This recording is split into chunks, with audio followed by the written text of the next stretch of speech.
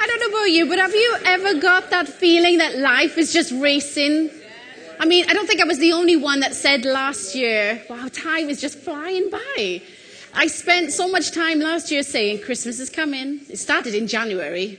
Christmas will be here before you know it. July comes, or we'll be putting those decorations up before we know it. Time just seems to be flying by. And it's just amazing what God has done over the last year. And I'm excited to know what he's going to do this year. Amen? Well, I came across some statistics this week. And I found out that the average life expectancy is around the age of 80 years old. And but you know what? What we do in those 80 years can matter, right? Now, they said that we'll spend roughly about 4 years of our lives on the phone at work, okay? We will spend more than a year in traffic jams, right? And according to a new survey by the British Parking Association, we will spend 248 days searching for a parking space. Not me. I don't know about you, but I get into intercessory warfare prayer as soon as I enter that car park. Right? Yes. And I say, if I've got my kids with me, I'm like, kids, we need to pray. And I'm on the wheel. And it's like, in the name of Jesus, Father, you find me that parking space. And I am specific with my prayers. I want to be by Marks and Spencer's entrance. So I'll be like, kids, pray that we get the parking space by Marks and Spencer. Father, I pray you just provide, that you make a way. I'm sure Jesus turns to God and says, is she trying to part the Red Sea or what? No, she's in Foss Park trying to find a parking space next to Marks and Spencer's. And as soon as it happens, when you get in that space, a big smile across my face, I'm like, thank you, Jesus. I feel like his favorite all of a sudden, you know? And then I tell my kids, see, kids, God works.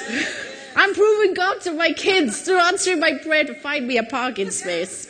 See, I don't think I'm the only one. Princess is with me. Well, how many of you retail fans out there and enjoy a bit of shopping? How about we spent 8.5 years spent shopping? While they reckon about 13 years we spend of our lives listening to music, right? When you look at sleeping, how many years do you reckon we spend sleeping? A lot, right? Well, if you've been sleeping soundly, it's usually between about 26 years we'll spend of our lives sleeping. We spend an average of 8 months laughing, 5 weeks arguing, and 30 hours crying during our lifetime. That's a lot of crying, right? What an emotional bunch of people. How about exercise? Oh, here we go. 7 in 10 people in the UK claim they exercise regularly. If we believe them, that means they spend 15 months of an adult lifetime working out, which I thought, oh, that's not too bad, actually. That's manageable, right? How about social media?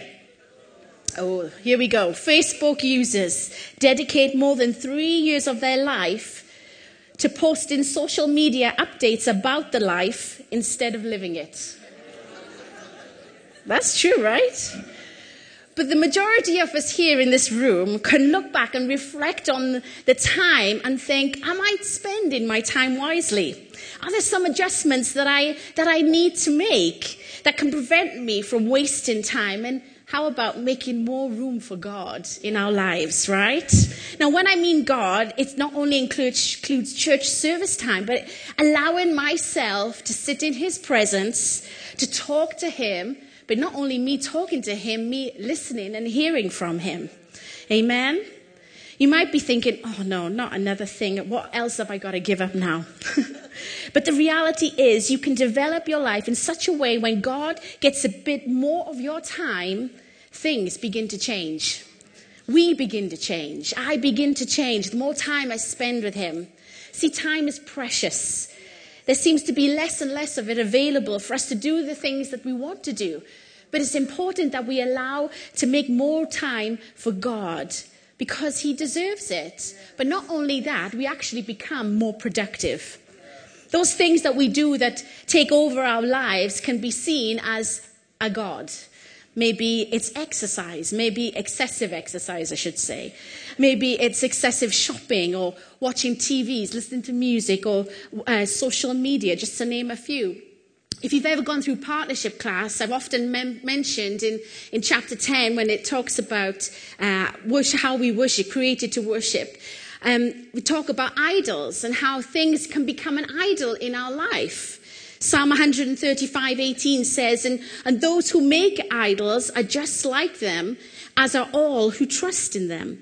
How about Psalm 16 verse 4 says, troubles multiply for those who chase after other gods. See, things that become a god in our life is something that replaces the God, right? Well, we become like what we worship. So if God takes preeminence in our life, then we will be able to carry more of him, more of his glory in our hearts as we make more room for him. So if we're not worshiping enough, we worship more. If we're not praying enough, we pray more. If we're not giving enough, we give more. Because when we allow these things and more to become the main thing in our life, change happens, doors open, and dare I say, doors close. God says yes, God says no. But there's something in us that gains a perspective that sees not with the natural eyes, but with spiritual eyes that God has got this. He's got my life. He's got it mapped out. He's got it figured out. And there comes a level of trust between me and God that says all things work together for good to those who are called, those that are invited, those that are appointed according to whose purpose? His purpose, not mine. But when you grasp an understanding of who God is and how he works, how he wants to be in our lives, how he wants us to be carriers of his glory, then let go of those things that hinder us. Knowing the fullness of God, our spiritual eyes begin to enlarge and we begin to see the bigger picture. My prayer is this morning, God, unveil our eyes. Unveil my eyes to see more of you in the everyday situation. Rather than struggling in my own strength, I can see, God, you're working things out. The promise that Buzz mentioned this morning, God does not lie to us. If he's promised it, he will fulfill it. But you know what? We've got to understand our God. We have to understand his glory. I want us to turn in the Bible to Exodus 33. Now, this is the part of the story when the children of Israel, Moses has gone up to Mount Sinai. The children of Israel are camped at the bottom. And Moses has gone up he gets the 10 commandments. God starts speaking to him about the tabernacle that he wants to build with the children of Israel. But the children of Israel at that time get impatient. They're like, where is Moses? Where is our leader? When is he ever going to come? And they take matters into their own hands and they start bringing all their gold. And as they bring all their gold, they melt it down and they build this golden calf. And they begin to worship it. Moses come back. Actually, God told Moses, he said, you need to go back down. Those people, they're living their lives in evil. You need to come back down. So Moses comes back down. He hears all the commotion, but he hears singing and dancing. They're all dancing around this big golden calf, worshiping it as if it was their God. And here we come to the part of the story where God is ticked off with the people. He's like, that's it. I've had enough of these stiff-necked people after all that I've done for them. And this is what they do to me. And here we read in Exodus 33 where God intervenes and begs God, don't do this. Don't wipe them out. And God meets with Moses again. Exodus 33 verse 7 says this. Moses took his tent and pitched it outside the camp, far from the camp, and called it the tabernacle of meeting. And it came to pass that everyone who sought the Lord went out to the tabernacle of meeting, which was outside the camp. So it was, whenever Moses went out to the tabernacle, that all the people rose, and each man stood at his tent, and watched Moses until he had gone into the tabernacle. And it came to pass when Moses entered the tabernacle that the pillar of cloud descended and stood at the door of the tabernacle. And the Lord talked with Moses. All the people saw the pillar of cloud standing at the tabernacle door, and all the people rose and worshipped, each man in his tent door. So the Lord spoke to Moses face to face, as a man speaks to his friend, and he would return to the camp. But his servant Joshua, the son of Nun, a young man, did not depart from the tabernacle. Verse 12 says, Then Moses said to the Lord, See, you say to me, bring up this people, but you have not let me know whom you will send with me. Yet you have said, I know you by name, and you have also found grace in my sight. Now therefore I pray, if I have found grace in your sight, show me now your way, that I may know you, that I may find grace in your sight, and consider that this nation is your people. And he said, My presence will go with you, and I will give you rest.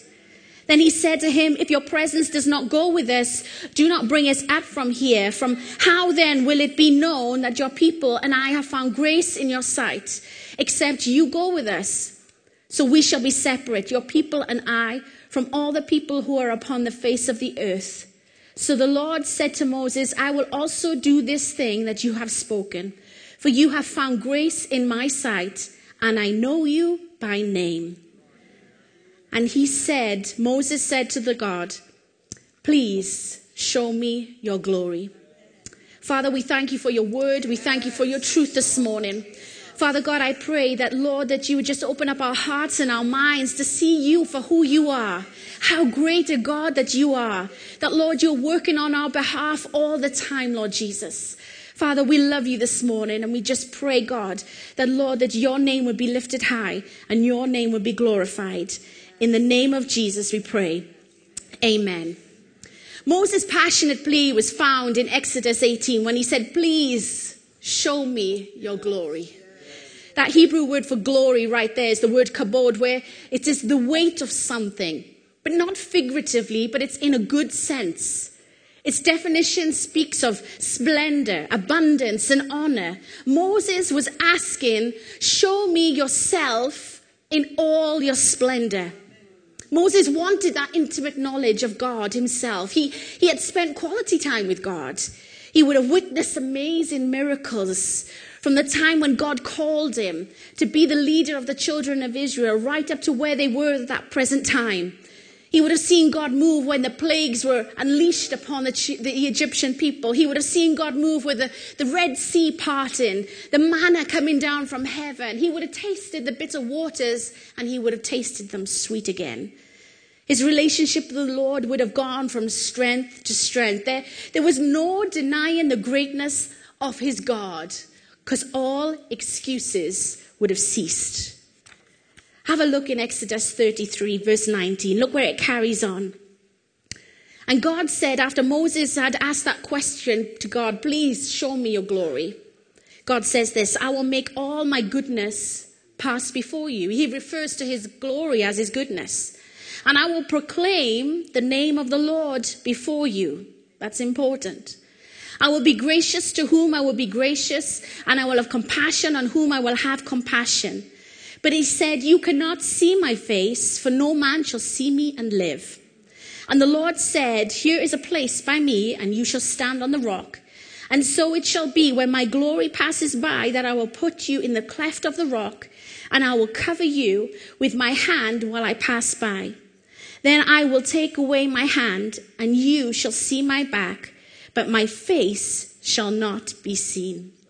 Moses wanted to see and learn more of God, but the full extent of God's glory would be too much for Moses to handle.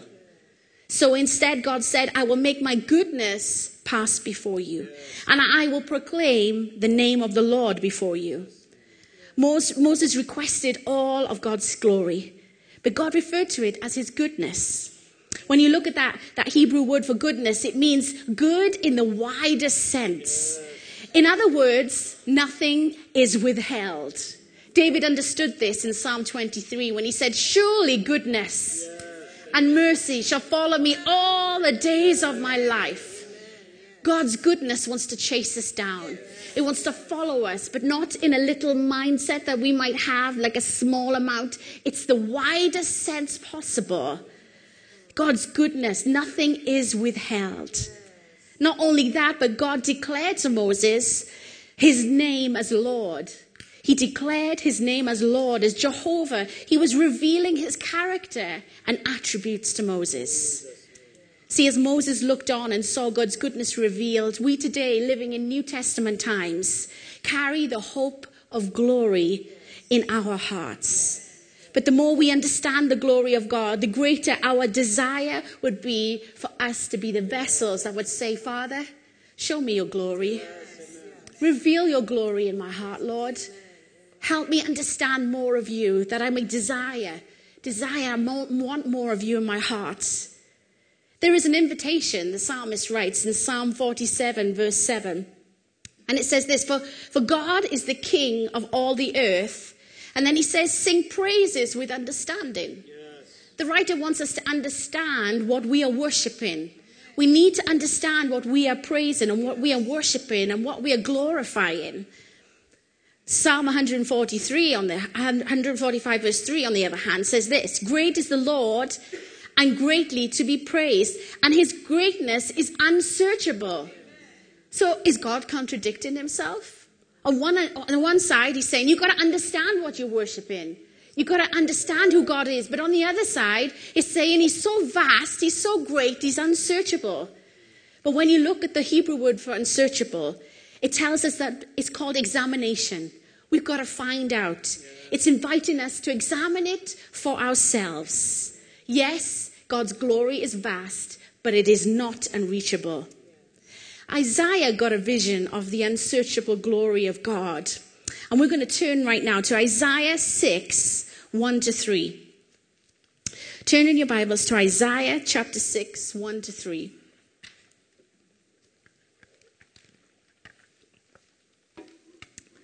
And it says this, in the year that King Uzziah died, I saw the Lord seated on a throne, high and lifted up. And the train of his robe filled the temple. Above it stood seraphim, that was the angels. Each one had 6 wings, and with 2 he covered his face, with 2 he covered his feet, and with 2 he flew. And one cried to another and said, holy, holy, holy is the Lord of hosts. The whole earth is full of his glory. This was a repetition that they were just pouring out before the throne. The angels are crying out, holy, holy, holy is the Lord of hosts. The whole earth is full of his glory. Same thing over and over. They're not just saying any old thing, but they are responding to what they see. The angels are responding to what they see in the heavenlies. Their worship to God is not based on what they see in front of them.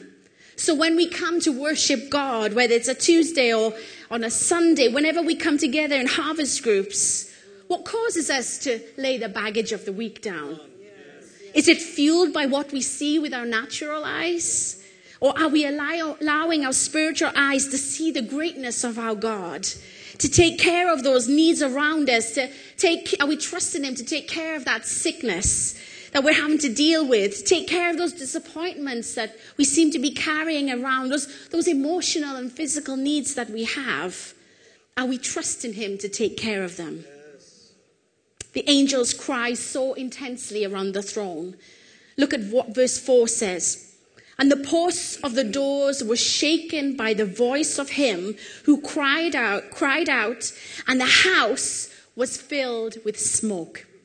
Have you ever been in a building and you feel the vibrations of maybe a car that's outside? This happens. I sit at the desk, in the week, and sure enough, we have the Leicester College right next to us, and there's a lot of young people out there. And you can guarantee there's probably some young person in their Vauxhall Corsa with the biggest pair of speakers in the back of their car. Boom, boom. You can't hear the music, but you hear the boom.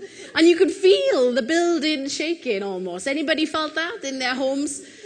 I have.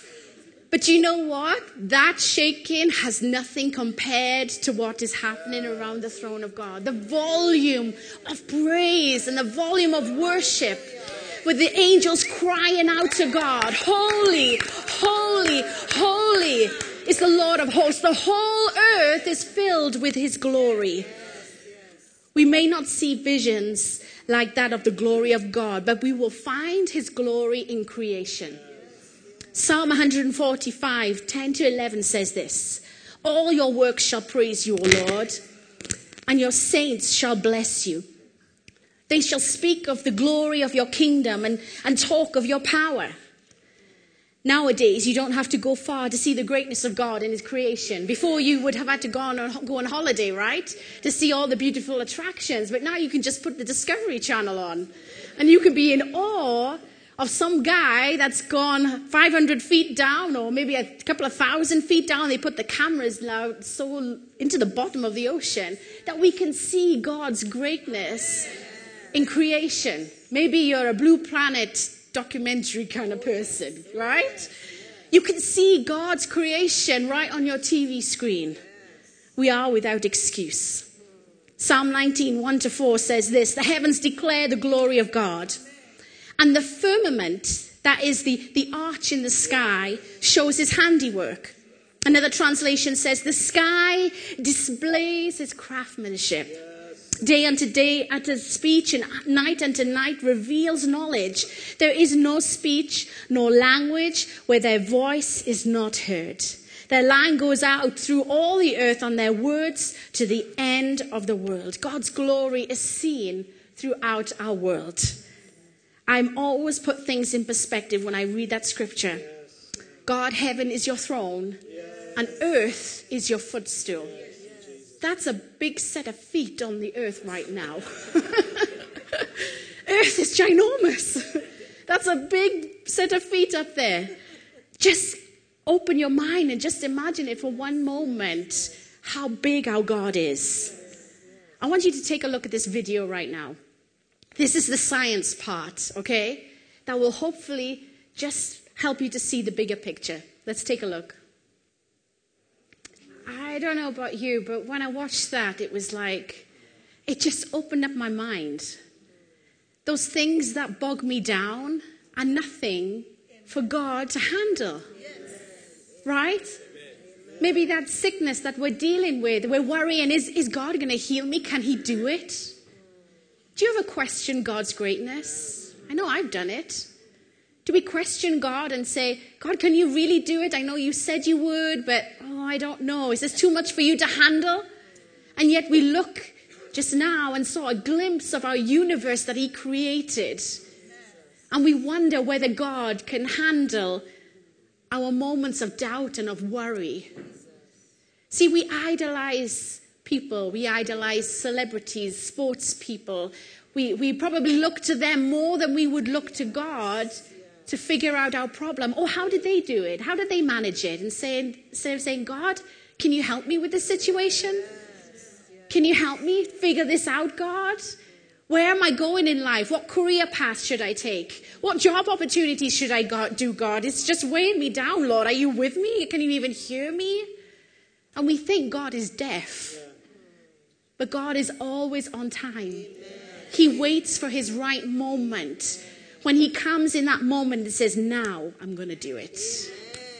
Why? Because he is God.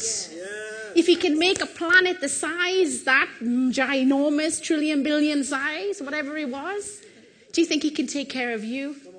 And much more. He can provide that bill that is just weighing you down. Lord, you know I honor you, Father. Are you going to do it? Are you going to say, are you going to be true to your word, God? Come on. How awesome is our God? How amazing is our God? Solomon prayed this in his prayer of dedication when he had built the temple for the Lord. And he said this, but will God indeed dwell on the earth? Behold, the heaven and the heaven of heavens cannot contain you. If God's glory is so immense, then we have no excuse to miss it. We've had a revelation of God. That's why you're here. Maybe you're seeking a revelation of God. You've come to the right place. Because here, God is. He's in our hearts and in our lives. See, sometimes we can put God to the test.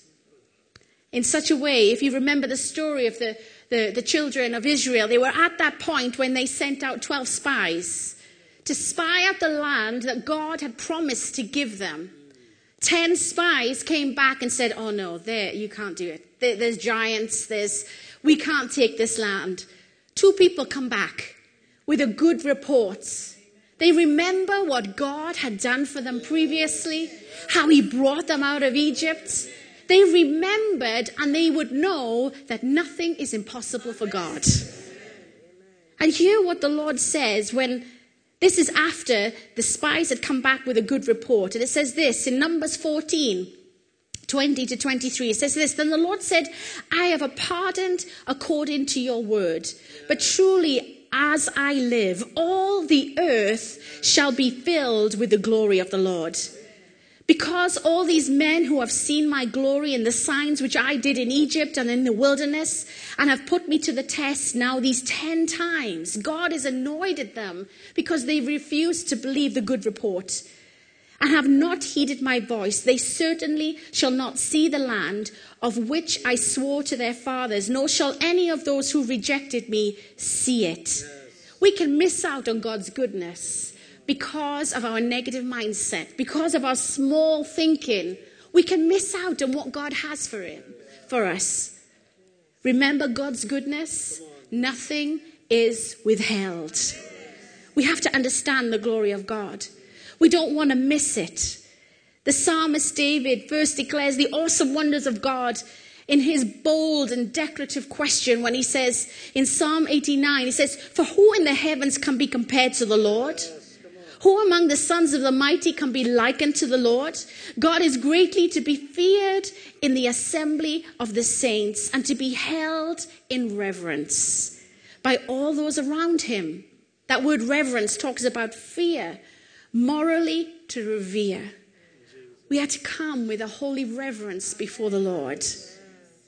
Just listen to this example. Just imagine for a moment a ruler, a respected, powerful leader comes and visits our country. This leader is gifted, knowledgeable man. Everyone in his country knows of his greatness and fame. He is an inventor with the most outstanding, significant contributions and discovery known to man. He is the most outstanding athlete from this country. In fact, no one can compete with him in any arena in life. In addition to all this, he is the king and a very wise ruler.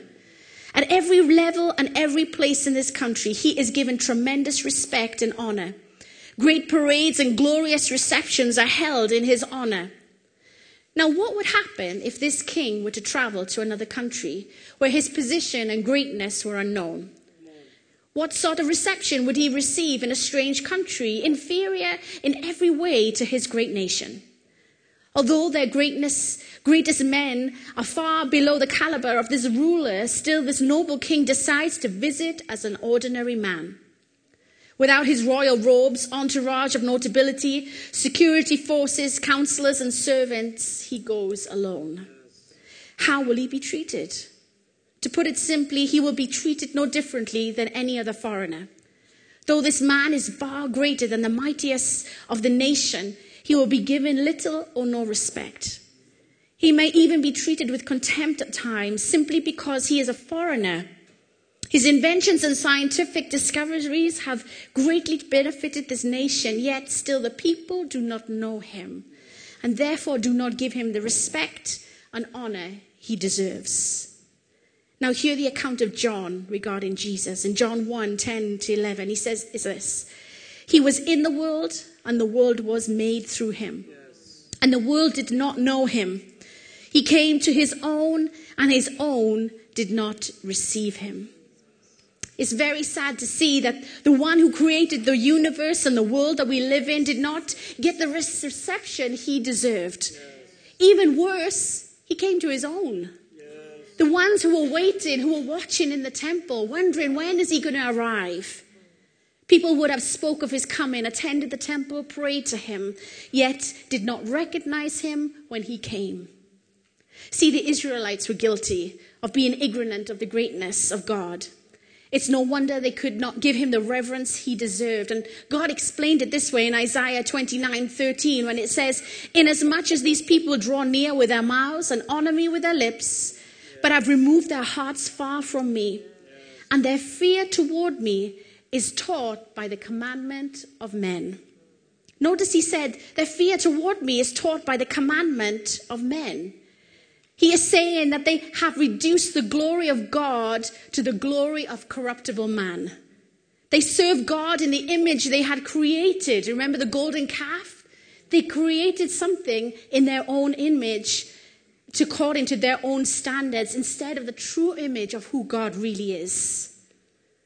See, this was not just a problem in Jesus' time, in Jesus' generation, but we can see that it began with Adam in the Garden of Eden when he sought wisdom from a serpent.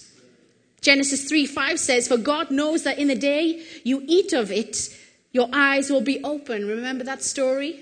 The serpent speaking to Adam, "and you will be like God, knowing good and evil."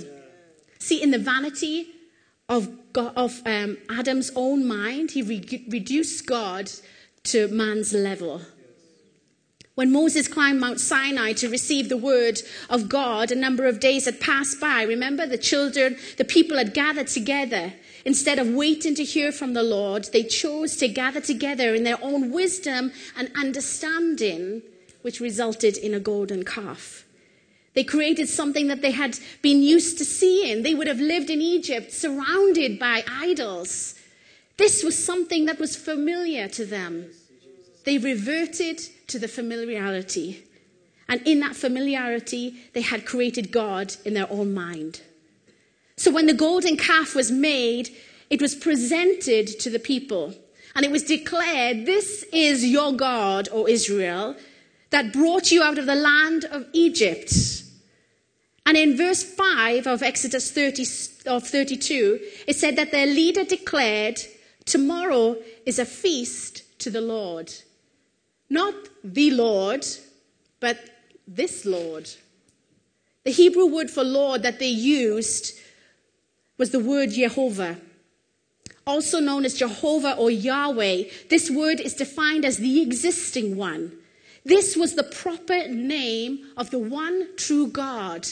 So the word that they would have used for the God, they now reverted it to this God. Moses preached using this name.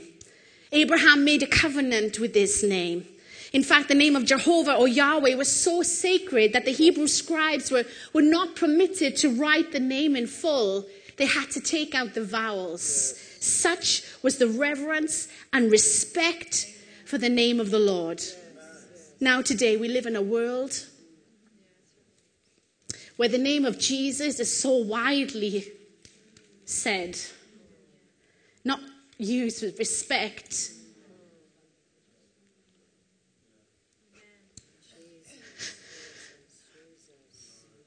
It's on our TVs, it's in our movies, it's in conversation. The enemy has dragged the name of our precious Lord through the gutter of people's mouths. You may have a friend, an acquaintance, that has no problem with using the name of Jesus. I grew up with a mum that would stop people and say, "Do you mind not saying the name of Jesus like that? It means a lot to me. I'm a Christian, I'm a believer." And we learned as kids that that name is to be precious. It's to be hallowed. It's to be honored. It's to be given the reverence that is deserved. You have every right to say, if it's a friend, they'll respect you. For you to say to them, "Do you mind not saying the name of Jesus that way?" When they're saying it here, there, and everywhere. And I am so tempted. I have not done it yet. But when somebody keeps shouting out the name of Jesus, not because they know him, but because they're annoyed at something, or they're disgruntled, or they've stubbed their toe, or I just want to go up to them and say, "What is it? What is it what you want?" Jesus is listening and he's asking you, what do you want? I'm not saying it with arrogance. I'm not saying that I'm better than you. I know more than you. I know the God. I'm not saying it that way. But they don't know any different. And how are they to know if we don't tell them? Romans 10:14 says this, how then shall they call on him in whom they have not believed? And how shall they believe in him of whom they have not heard? And how shall they hear without a preacher? We've got to be bold in letting them know that that name means something to us. We don't want to miss the glory of God in our lives. You see, when the angels were around the throne in Isaiah 6, what did they say? Holy, holy, holy is the Lord of hosts. The whole earth is filled with his glory. But shouldn't they have said holiness? Right? They're saying, holy, holy, holy is the Lord of hosts. The whole earth is filled with your, not holiness, but glory. See, I believe that they were seeing something beyond. When we allow God's holiness in our lives to dig out that sin and that rottenness in our hearts and make us brand new, then God's glory is reflected in my life and in my heart. So what they were seeing was the glory of God is in Zimbabwe. Because there's a group of people there that have made a decision to follow Jesus, to allow his holiness to work in through their lives. They may not be perfect, but they've made that decision to allow God to work in their hearts in such a way that it creates the glory of God. So every person they come in contact with, they're sharing a bit of the glory of God. In Australia, the same thing is happening. In America, in Canada, in India, in Leicester. When we leave this place today, when we make that decision and say, God, I am a sinner. Forgive me. I repent of my ways. Father, I just lay everything at your feet. I am in awe of you, oh God. How awesome in this place, mighty God. And when I allow God to come to cleanse me, to purify me, then I go back. I go out. I see the checkout person in Asda. I say, how are you doing? Are you doing okay? Have you had a long shift? I might get an opportunity to invite them to come to church. And that's God's glory being reflected. Maybe you're in university or in a workplace where you know there are people that need to know about the Lord. They will learn from us. We may be the only person they get in contact with to see the glory of God working in and through the earth. Father, reveal your glory in us. God wants us to be a people that will reveal his glory. Genesis 1, we are created in his image. We are part of his creation that should reveal his glory. We don't add to the glory. We reveal his glory. Matthew 5:16 says, let your light so shine before men that they may see your good works and glorify your Father in heaven. We become in such a way that we reflect the glory of God in our lives. 2 Corinthians 3:18 says this, but we all with unveiled face, beholding as in a mirror the glory of God, are being transformed in the same image from glory to glory, just as by the Spirit of the Lord. The Greek word for glory talks about dignity, glory and honor and praise and worship. So Lord, today I give you honor, I give you praise. From glory, God, I give you glory, I give you praise, I give you honor. I go back, God, I'm going back and forth, back and forth. And the more we do that, the more we become like Christ. It's the idea of continuous praise, continuous worship before our God. See, sin is the thing that will only stop us from seeing that reflection of God in our lives. We have hope in Romans 3:23 when Paul wrote, for all have sinned and fallen short of the glory of God. We recognize that, but we don't stay in that sin. We have to recognize that we're in need of a Savior. So that with that habitual sin that we can't seem to break out of, we can't seem to push through, that weakness in our life that keeps pulling us down, we have to be honest with God and tell him how it is. God can deal with your honesty. Sometimes we feel like God can't cope with it. But you know what? He's got some big shoulders. He's got big feet and he's got even bigger shoulders. He can cope with your honesty. You see, we have to deal with the sin because if we don't, there are consequences. And this is the part that sometimes we neglect. 2 Thessalonians 1 at the end of verse 7 says this: when the Lord Jesus is revealed from heaven with his mighty angels in flaming fire, taking vengeance on those who do not know God and those who do not obey the gospel of our Lord Jesus Christ, these shall be punished with everlasting destruction from the presence of the Lord and from the glory of his power. It is possible to come to church Sunday, week in, week out, and miss the very glory of God. We have to ask God, Father, forgive us. Clean me, purify me, create in me a clean heart, that the psalmist said. Renew a right spirit within me, God. You see, when Isaiah got a glimpse of the glory of God, this was his response.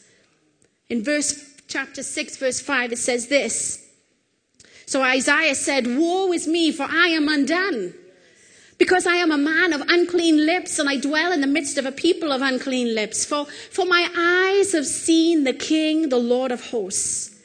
Then one of the seraphim flew to me, having in his hand a live coal, which he had taken from the tongs from the altar, and he touched my mouth with it and said, behold, this has touched your lips. Your iniquity is taken away, and your sin purged.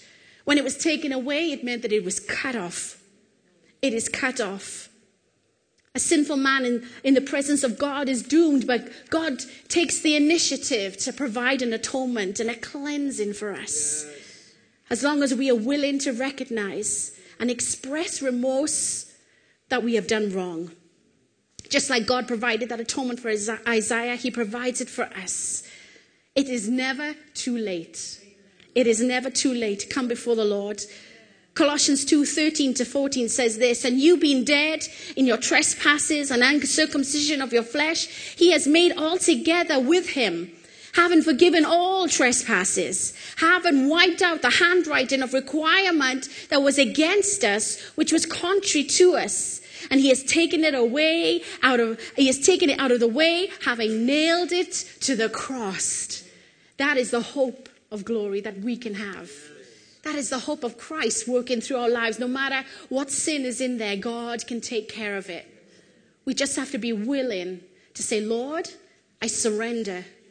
I surrender, I surrender, I surrender, Lord, to you. Here are some things that we can learn from the angels that were around the throne.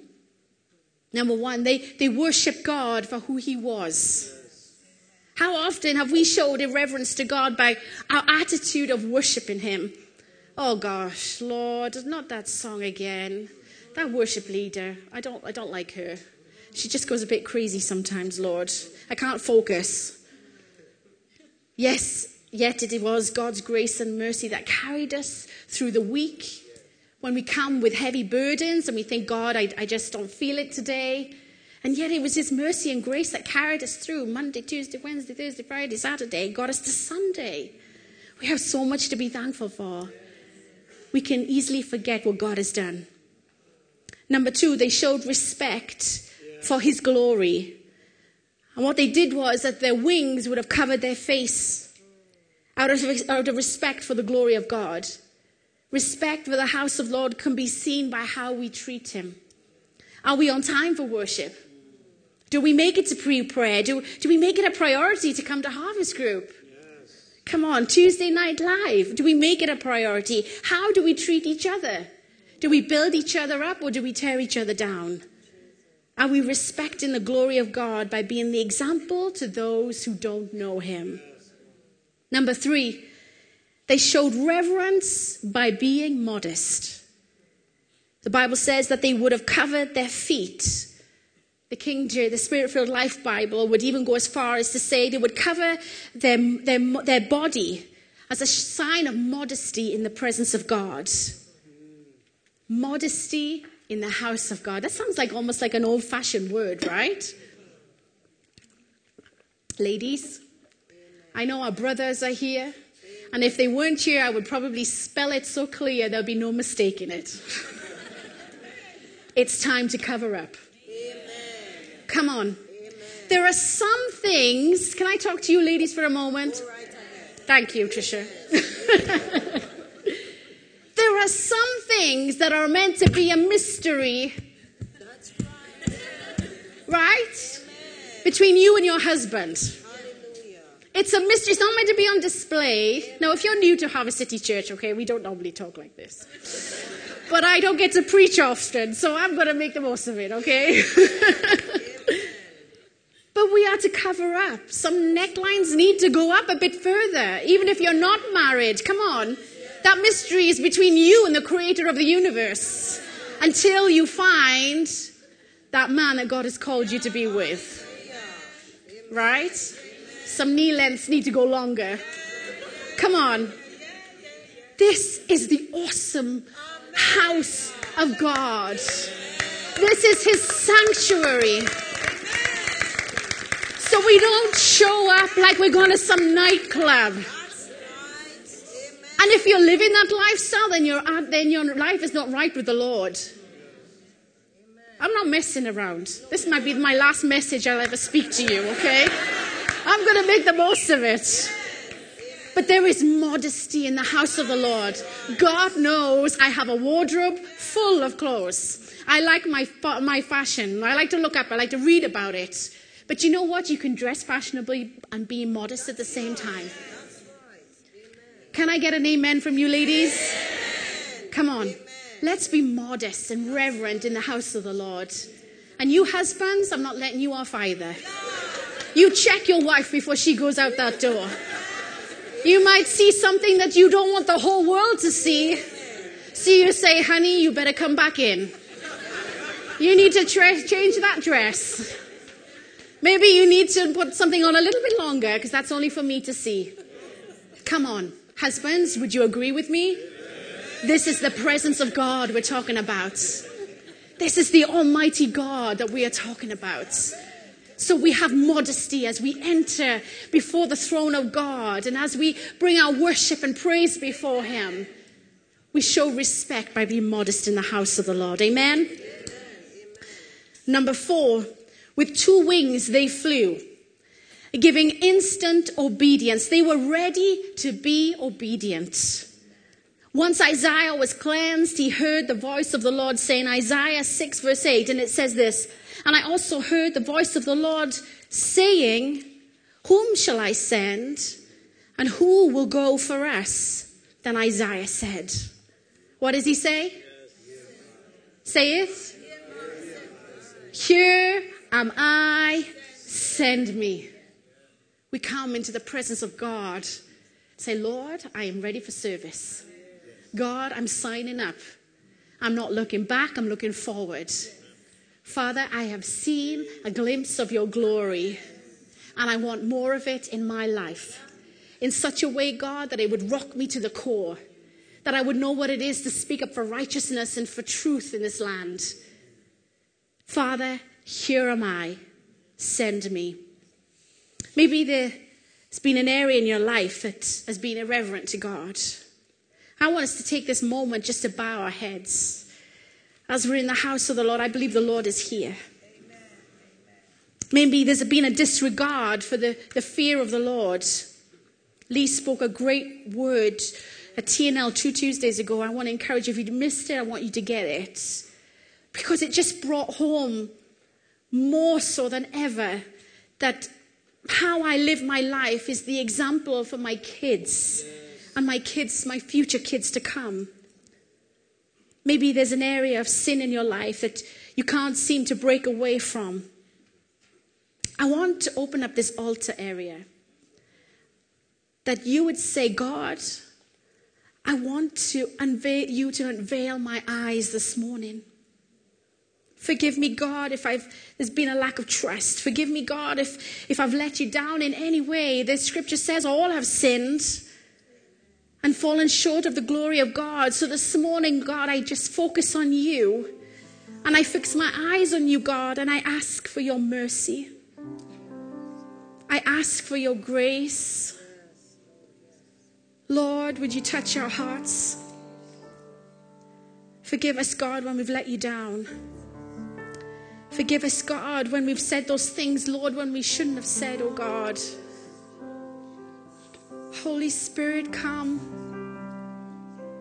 We want to be a bride that is represented in this city, fathers, that is pure and spotless, Father. So Jesus, when you come and when our time comes for you to take us to glory, God, we will look upon your face and say, how awesome is this place, mighty God. If that's you this morning and you just feel heavy in your heart and you just say, I need to get rid of it. I want to do business with God. I want to be serious with the Lord in such a way that I am showing everybody that this I want in my life. I want change. I want God to move on my behalf. But first, he's got to deal with our hearts. Are we ready to meet with him this morning? If that's you this morning, I want to invite you to come down. You come just as you are.